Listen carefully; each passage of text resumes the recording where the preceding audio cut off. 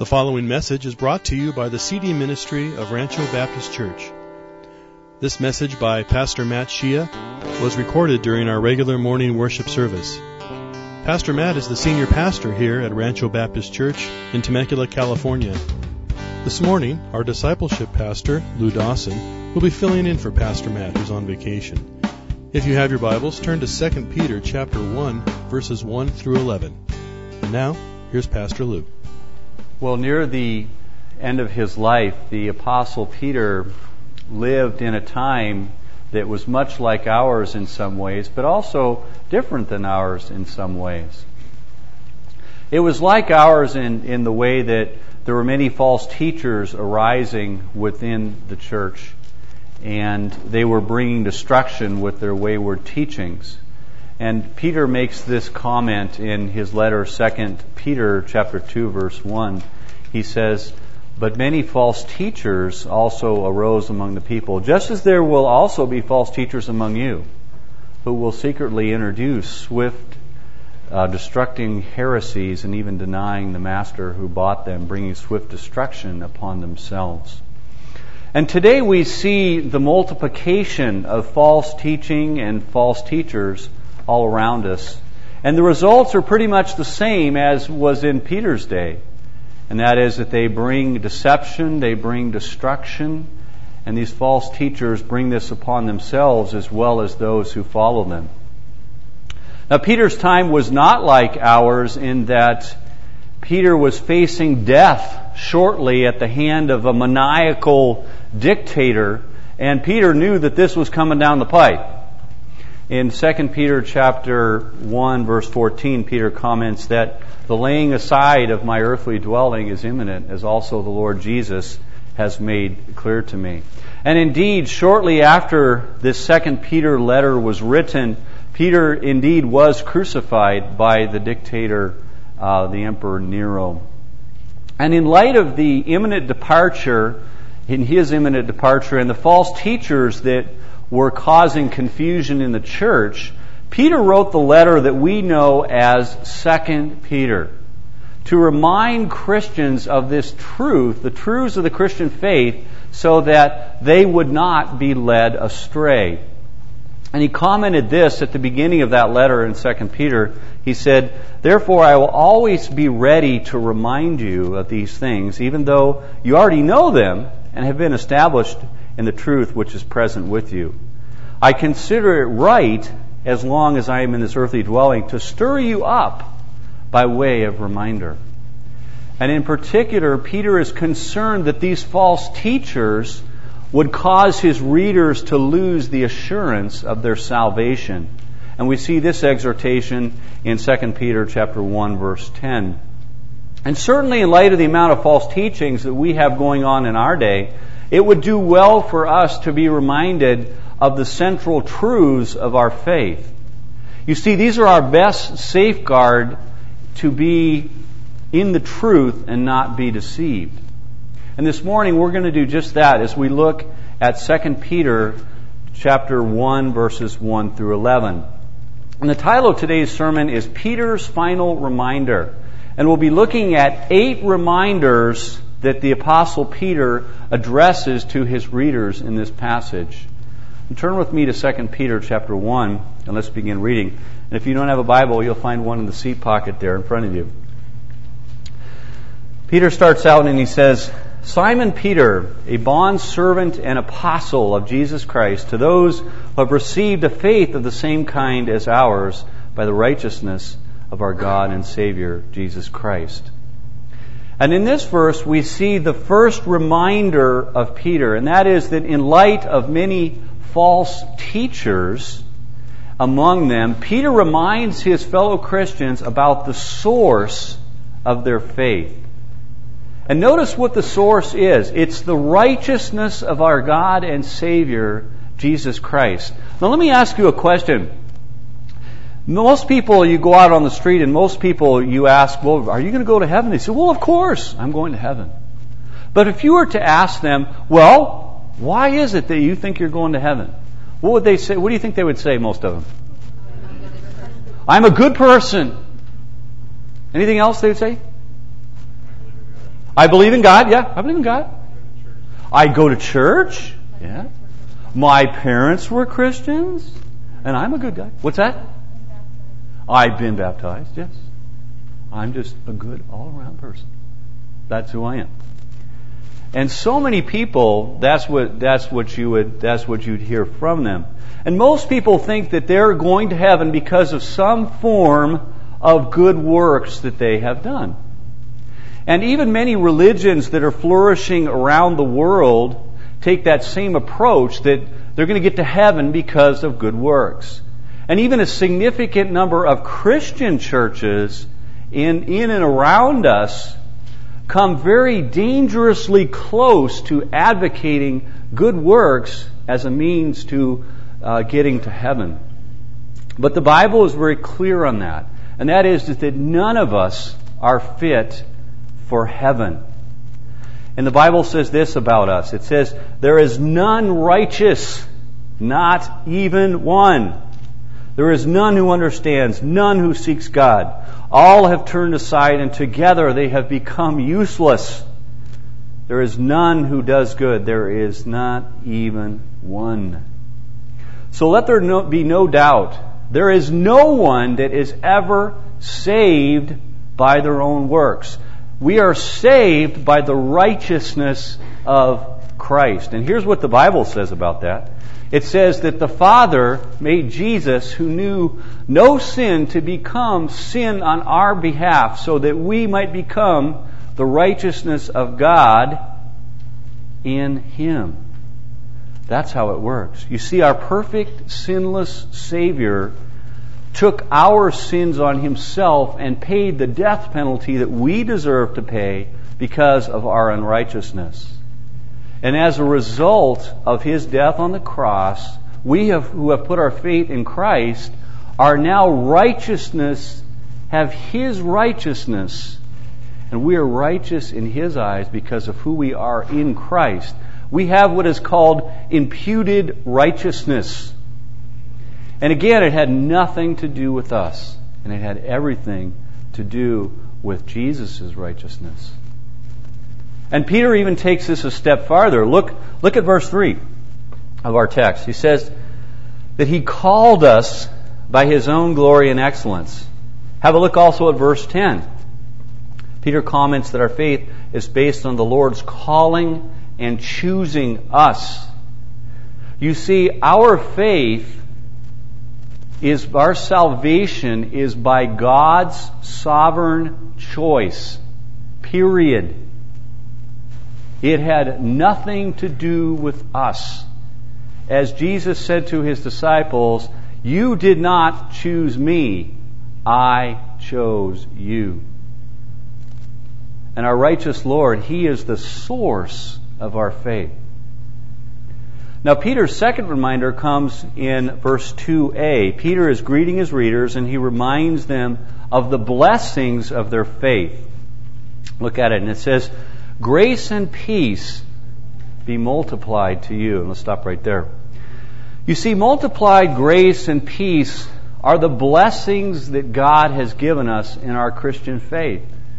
Let's talk about grace. Grace is God generously giving us something that we don't deserve. And God's grace, which He lavishly pours out on us, is indeed precious. Let's look at some of the verses dealing with God's grace, and I've printed them on the back of the flip side of your note outline there. I'm going to go through them real quick. Hebrews chapter 4, verse 16. God gives us His grace so that we can overcome sin and weakness. Any of you guys have that? I sure do. 1 Corinthians 15:10 tells us that God's grace helps us to work hard. 2 Corinthians 8:1 tells us that God's grace helps us to give of our finances sacrificially. Philippians 1:7 tells us that God's grace helps us to persevere when we suffer for Christ and minister to others. Hebrews 13:9 tells us that God's grace strengthens our hearts. James 4:6 tells us that God's grace helps us to resist our evil desires. 2 Corinthians 12:9 tells us that God's grace helps us to triumph in the midst of our physical weakness. You see, God's multiplied grace is critical to living and growing in our Christian faith, and it is truly an awesome gift. And peace is multiplied to us through our faith in Christ also. And this peace is a state of inner tranquility that fears nothing from God and is content with its everyday circumstances.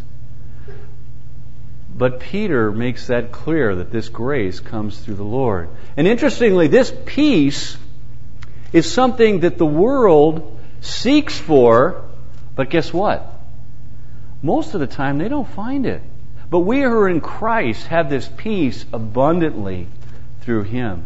And while many false teachers in the church today teach that the blessings of the Christian faith are health and wealth, Peter teaches that the true blessings of the Christian faith are grace and peace, and they are multiplied through our Lord Jesus Christ. Peter's third reminder is in the last half of verse 2, when he reminds his readers of the core of their faith, saying, "Grace and peace be multiplied to you in the knowledge of God and of Jesus our Lord." You see, the true core of the Christian faith is a full knowledge of God that is born out of an intimate, loving, living relationship with Him. Now, that Greek word for the word knowledge here, it implies an active relationship between the one who knows and the one who is known. And it's an experiential knowledge. It's based on communion between the Lord and us. And one commentator makes this remark about the character of this knowledge. He says, "This knowledge of the Lord possessed by a believer is not a mere intellectual knowledge of facts concerning Him acquired by a study of the Gospels, but a heart experience of what and who He is, gained by such a study, plus a personal association with Him by means of the Word and the ministry of the Holy Spirit." It is a person-with-person knowledge through intimate fellowship. And the core of faith is not mere head knowledge. It isn't. It's based on loving communion with Him. And Peter wants to make sure that his readers understand this very thoroughly. In fact, he reminds them of this relationship-derived knowledge 7 times in this little short letter.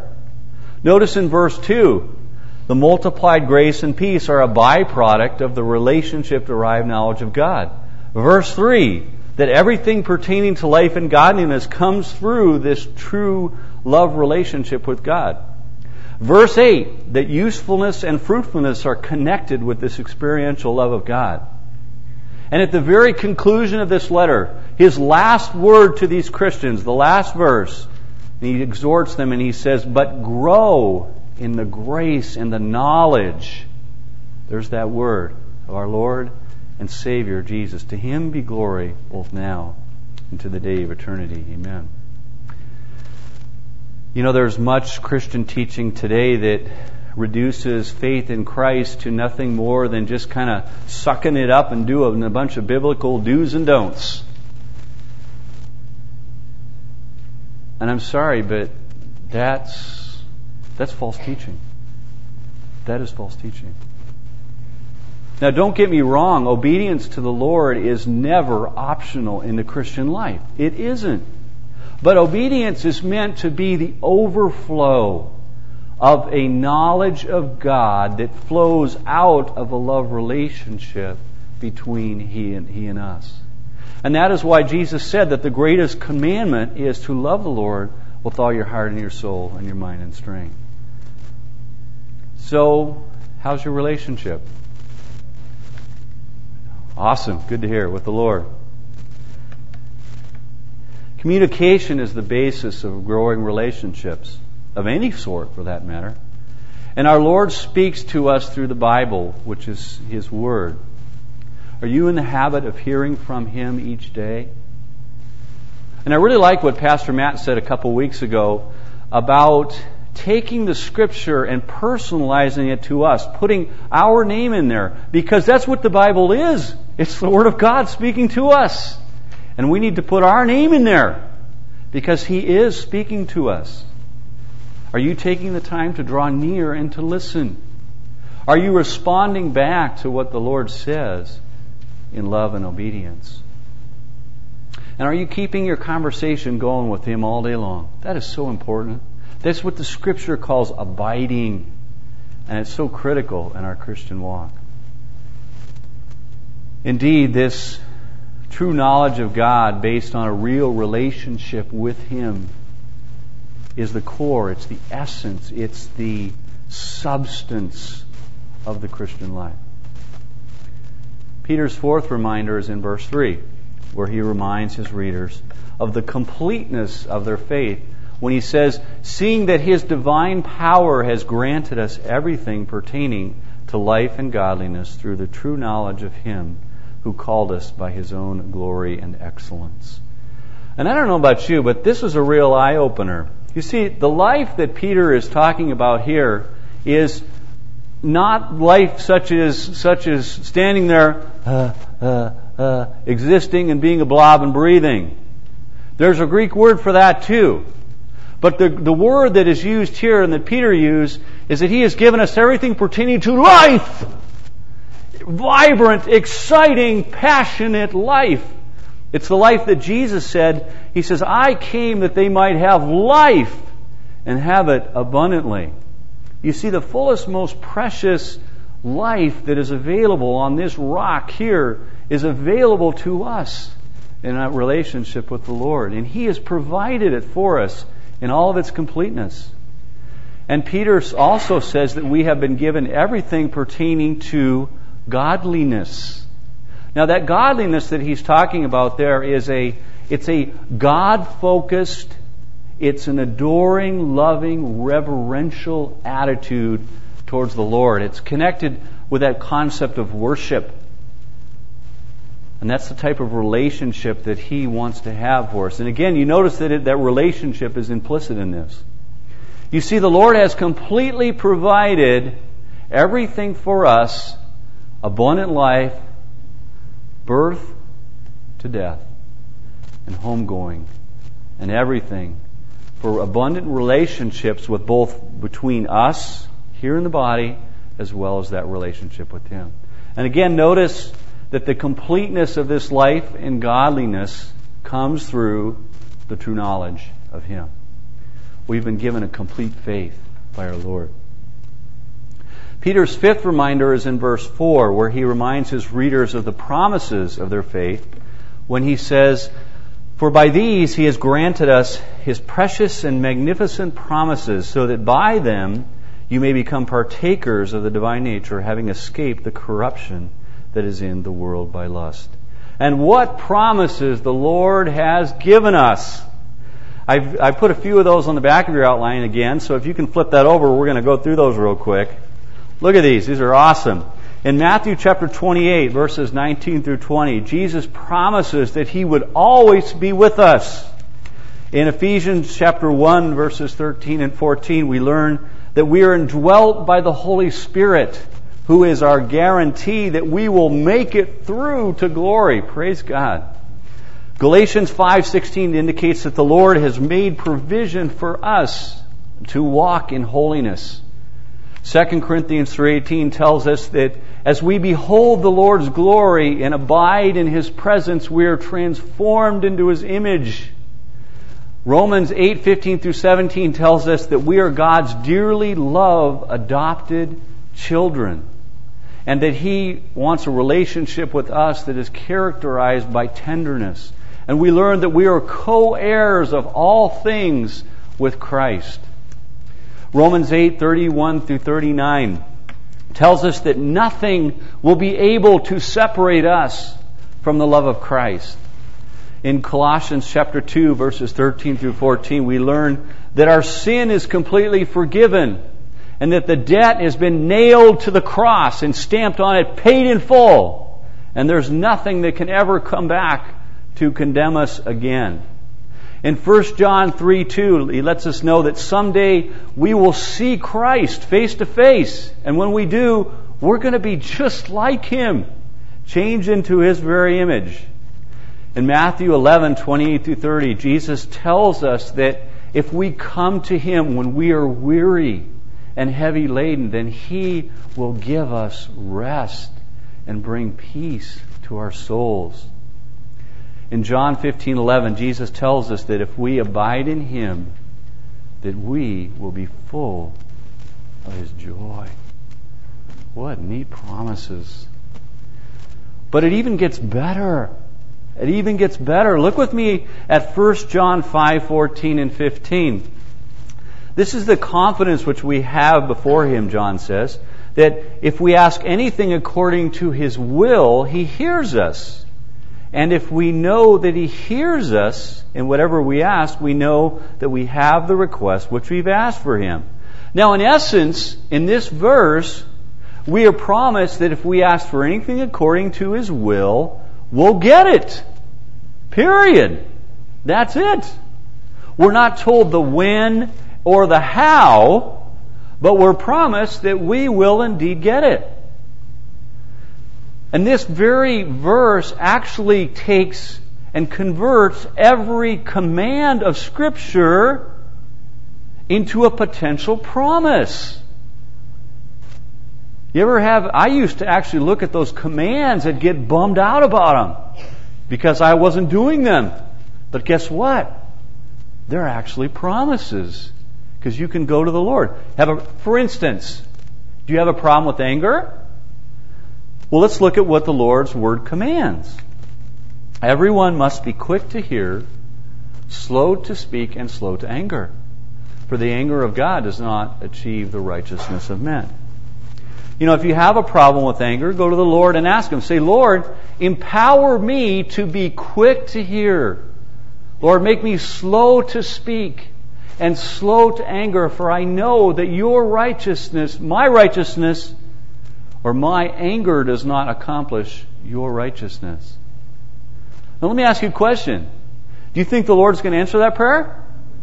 You know He will. He promised you will because you've asked for something that He commanded you to do.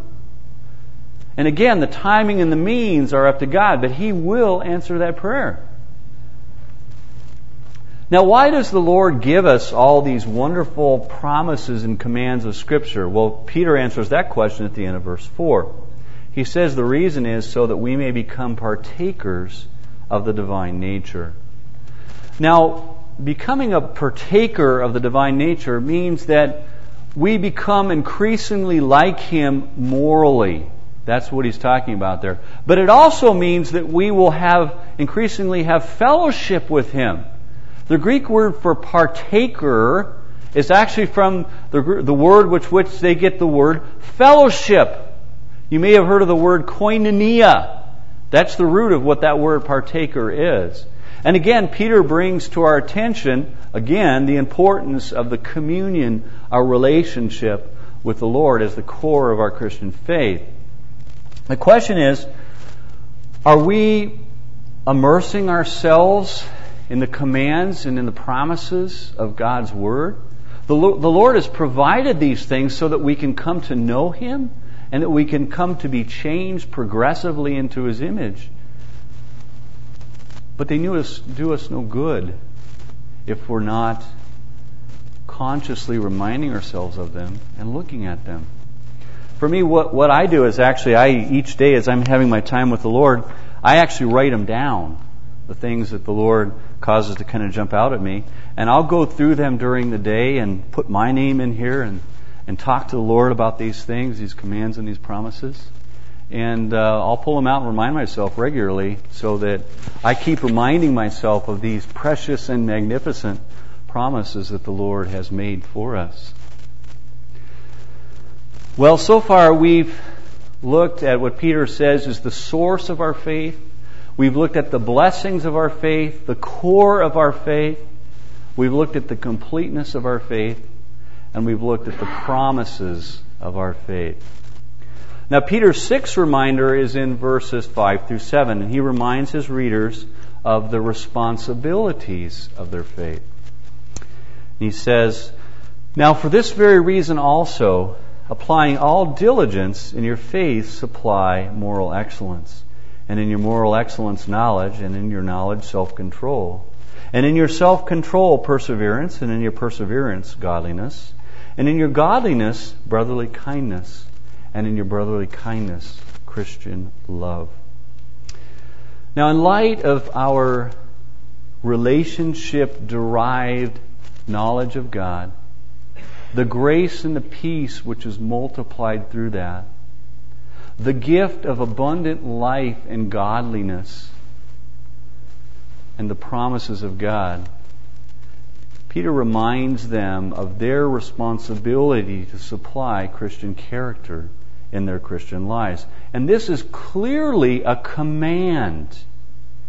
You know, we discussed earlier the error of reducing the Christian life to a set of do's and don'ts. But it's also equally an error to simply look at the Christian life as a love relationship without any growing personal holiness in it. Both of those extremes are wrong. And you're in trouble if you're on either extreme. And sadly, many Christian teachers are on those extremes. You see, we have a responsibility in this matter. And the Apostle Paul echoes this important idea in his own writings in Philippians chapter 2, verses 12 and 13. He says, "So then, my beloved, just as you have always obeyed, not as in my presence only, but now much more in my absence, work out your salvation with fear and trembling. For it is God who is at work in you both to will and to work for His good pleasure." And there's a delicate balance here. Referring back to our main text that we've been looking at, notice that Peter starts out this portion of Scripture with the phrase, "Now for this very reason." You see, supplying Christian character flows out of a love relationship, knowledge of the Lord. It's actualized by the multiplied grace of the Lord, and it's nourished by the commands and promises of Scripture. That's how it works. And notice in verse 5 that Peter exhorts them to be very deliberate in supplying these character qualities. Now, with that delicate balance in mind, let's briefly look at the 7 character qualities that Peter tells us that we need to supply. The first character quality that Peter reminds his readers to supply is moral excellence. And this moral excellence is the same word that is used at the end of verse 3 of our text, talking about the Lord's calling us by His own excellence. That's the same word. And you see, we're commanded to be increasingly more and more morally pure like our Lord is. And a Christian faith that lacks that increasing moral maturity calls into question whether the person is really even saved. And the second character quality that Peter reminds his readers to supply is knowledge. And again, this is that knowledge that's derived from a love relationship with God that we've already talked about. And we must consistently draw near to the Lord and allow that knowledge to produce in our lives. And the third character quality that Peter reminds his readers to supply is self-control. And this self-control is essentially subjecting the desires of our body and mind to the will under the control of the Holy Spirit. And you see, folks in the world get this absolutely backwards, because the way that they live, they are actually in their deadness of spirit, they are subjecting their will and their mind to their body. The body is calling the shots there. It's the old "if it feels good, do it" type thing. And as Christians, our bodies need to be taking orders from our reborn spirits that are being reprogrammed with the truth of God's Word channeled through the Holy Spirit. This is what self-control is. And incidentally, as you well know, it's one of the fruits of the Spirit.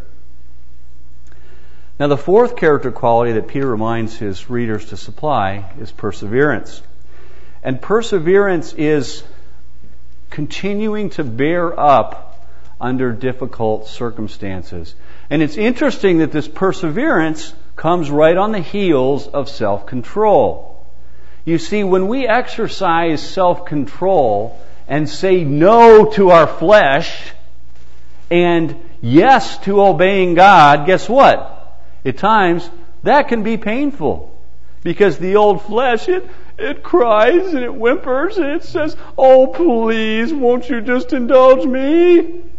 And we got to say, "No! No! We're not going there." You see, by the multiplied grace of God, we must persevere in saying no to our flesh and yes to the Spirit of God. And that's exactly what Jesus did in the Garden of Gethsemane, and He is our model in that. When every fiber of His being said, "Don't go to the cross!" And He obeyed the Lord and did that and did what God said. He said yes to the Lord and did those things. The fifth character quality that Peter reminds his readers to supply is godliness. And again, Peter has used this word already back in verse 3, and he comments that the Lord has given us everything pertaining to life and godliness. And this godliness, again, is a God-focused, reverential, loving attitude towards the Lord. And Peter reminds his readers to cultivate this stance before God. And again, the concept of abiding and remaining in the Lord's presence is very much implicit in that, and we're called to add that to our Christian faith. The sixth quality that Peter reminds his readers to supply is brotherly kindness. And this character quality is affection for fellow Christians. It's affection for us, one another, within the body of Christ. And I particularly want to exhort all of us, myself included, in this area. How many of you last week were at the baptism? Good. Good time. We saw 15 people baptized, most of who had been here a very short time at our church in RBC, and 10 of who were brand new Christians. And you know what? We need to, in acts of brotherly kindness, fold these new brothers and sisters into the body. We need to welcome them. We need to bring them into the fellowship and make them feel at home. That's what this brotherly kindness is talking about. And we really need to be good at that and becoming better at it. The seventh character quality that Peter reminds his readers to supply is love. And this is the agape love of God that he's exhorting them to have. And it's at the head of the fruits of the Spirit. Now, this is love not only for us within the body of Christ, but it's love for all men. And see, we need to be showing the love of Christ to our neighbors and serving them, because that is one of the ways that they are going to see the love of Christ and desire to turn to Him. Now, we've looked at the responsibilities of our faith in verses 5 through 7, and we'll see Peter's seventh reminder in verse 8, where he reminds his readers of the fruitfulness of their faith. The fruitfulness of their faith. In verse 8, he says, "For if these qualities are yours and increasing, they render you neither useless nor unfruitful in the true knowledge of our Lord Jesus Christ." You see, when a Christian is growing in these qualities, just as Peter has mentioned, all of these which flow out of that love relationship with the Lord and they're being transformed by the precious promises of the Word of God and the commands of Scripture, such a person is a profoundly fruitful tool in the hands of the Lord. You see, they're transformed into the image of Christ, and that kind of person is a truly weird person. But it's kind of an attractive kind of weird. And it's a weird that's full of joy and it's full of peace. And it's a weird that other people look at it and they say, "Hey, Will you help me become weird like you? It's kind of fun when that occurs. And the Christian life lived in this manner is a life of much fruit and usefulness and weirdness, but a good weirdness to the Lord. Peter's eighth and final reminder is in verse 9, where he reminds the readers of the folly of a fruitless faith. Try and say that 5 times fast. Look with me at verse 9, where Peter says, "For he who lacks these qualities is blind and short-sighted, having forgotten his purification from his former sins." And in this verse, Peter wants to fix in the minds of his readers what happens if they go back to living in the world and cease producing this fruit of righteousness. And Peter's description of this folly is so vivid. First, he describes them as blind. And the literal translation of the word from the Greek is to envelop in smoke, which is really kind of an odd thing. Now, I talked to my son-in-law, who is a firefighter, and he related to me what it is like to be enveloped in smoke. And the first thing that he commented to me, interestingly, is the most prominent thing about that is you become disoriented. He said you can walk around in a circle and you don't even know where you're going. You can't even tell up from down a lot of time when you're in that condition. You completely lose your sense of direction. And he commented that this could literally render a person useless and in danger of being burned up and consumed. And this is what Peter is alluding to when he characterized these folks as blind. And second, Peter describes the backslidden Christians as short-sighted. And the idea behind this is, it literally means to squint like this. It's a person who can see up close real well, but when they look far away, they're going like this, and they're trying to see what's far away. That's what he's talking about there. And he's describing a person who is spiritually nearsighted and has no discernment. They are preoccupied with worldly pursuits, and they're living for themselves. And third, Peter describes these backslidden Christians as having forgotten their purification from sin. You see, they're living in sin again. The old sins that they escaped from, guess what? They're back.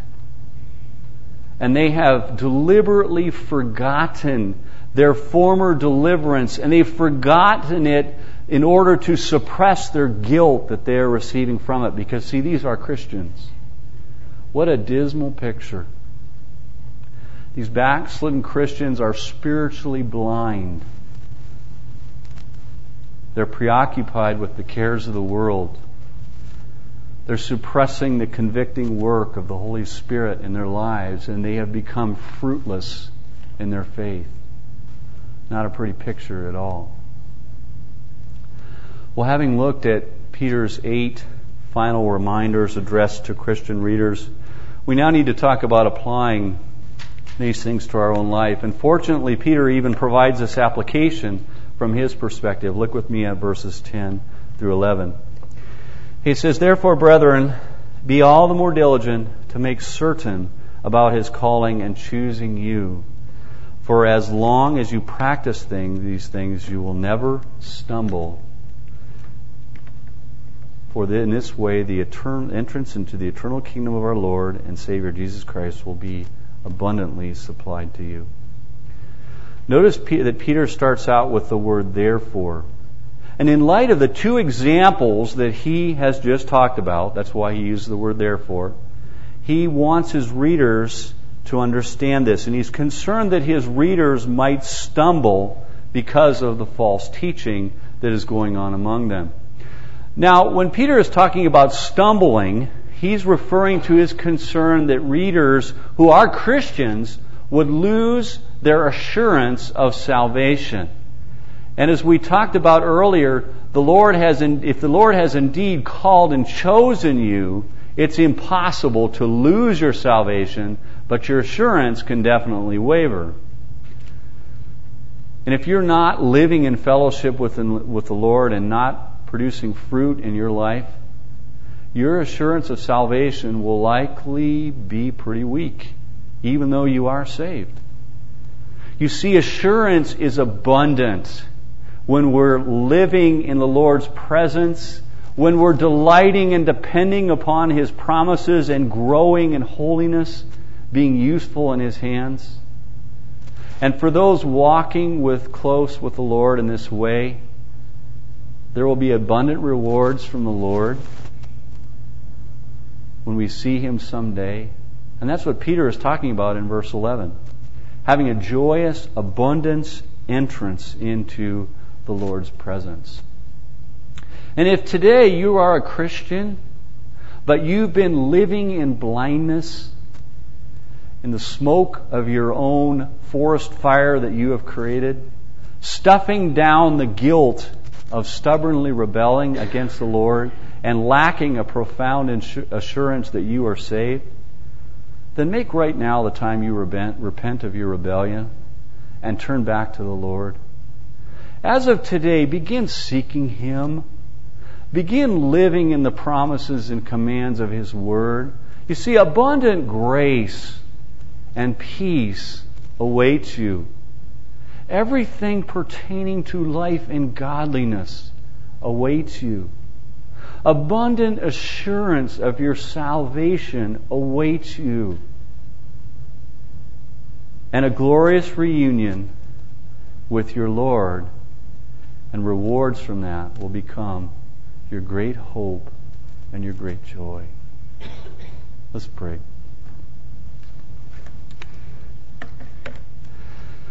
Lord, thank You for Peter's important final words about what the Christian life is really all about.